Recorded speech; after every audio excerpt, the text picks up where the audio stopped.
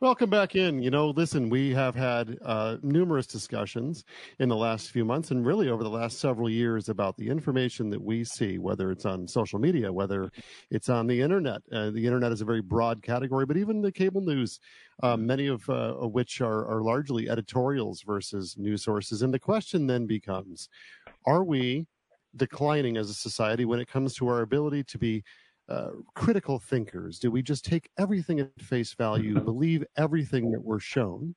And what is the consequences of that in the long term? And joining us today is a special treat, Dr. Patrick Hurley from the University of San Diego in years past, a best-selling author, Concise Intro to Logic, one of the bestsellers on Amazon. Thanks for joining the program, Dr. Hurley. How are you this morning? Great, Chris, and thanks for having me on.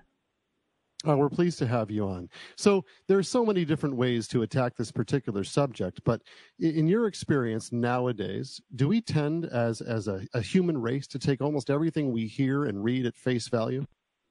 I think there's far too much of this. Just consider this. The latest rumor running around the internet and other places is that our Vice President, Kamala Harris, has gills, and she breathes oxygen through those gills. And people actually believe this, and this is the most ridiculous thing I've ever heard. So I think there is a tendency to do this. The other thing that we're seeing are these conspiracy theories that are popping up everywhere. One of the recent ones is that Taylor Swift is in a conspiracy with Travis Kelce, to get Joe Biden elected president. Well, it sounds good, but how many people are involved in this conspiracy? 1,000 or 100? We have no idea because there's no evidence to support any of it. That's the problem. We're believing things without evidence, and that's what critical thinking is. It's requiring evidence for as many of our beliefs as we can find. Dr. Hurley, in your experience, is there a correlation between the decline of really good critical thinking over the last few decades and the prevalence of the internet in general? I think there probably is. Because communication is more distant on the internet.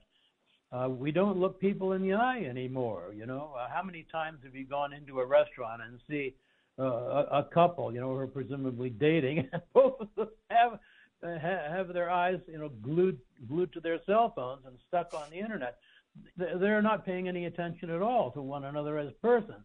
And I think that results in really a deterioration in communication. And we really don't communicate. We really don't make contact anymore.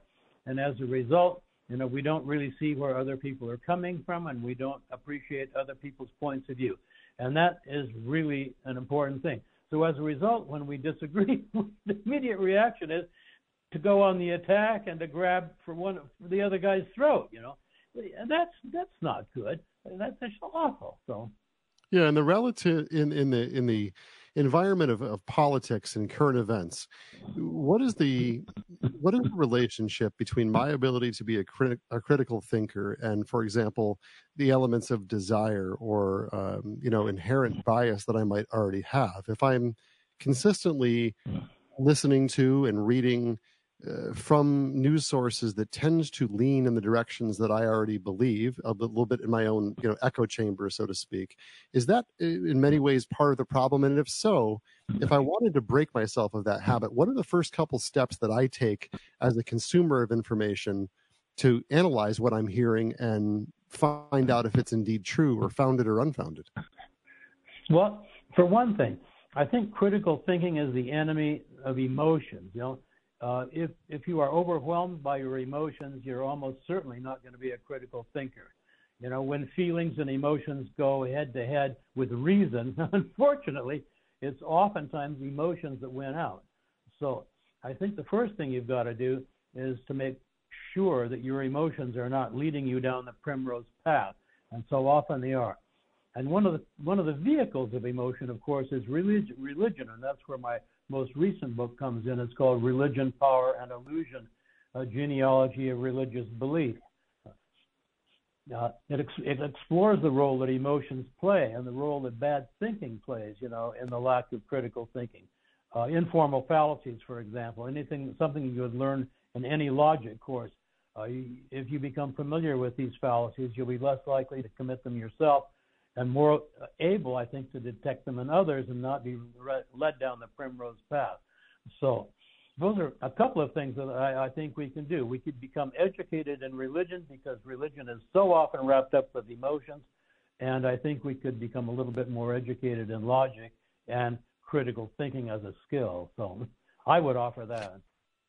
Dr. Hurley, when we look at today's environment, as divisive as it's become in so many ways, especially in the realm of politics, much is made on this show of what's happening in the current environment with an election coming up, so on and so forth.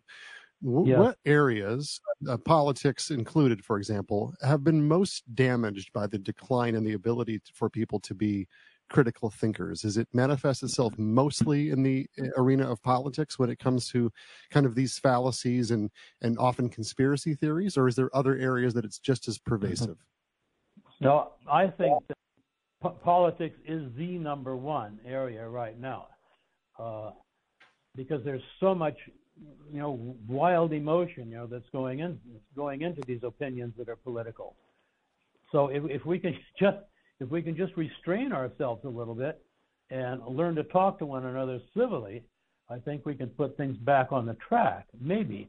But another thing that's really complicating things is this artificial intelligence. I mean, my God, what's that going to do to education these days? I don't know.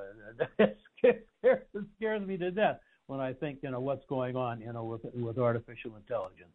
So that's another thing that's just going to confuse the mix.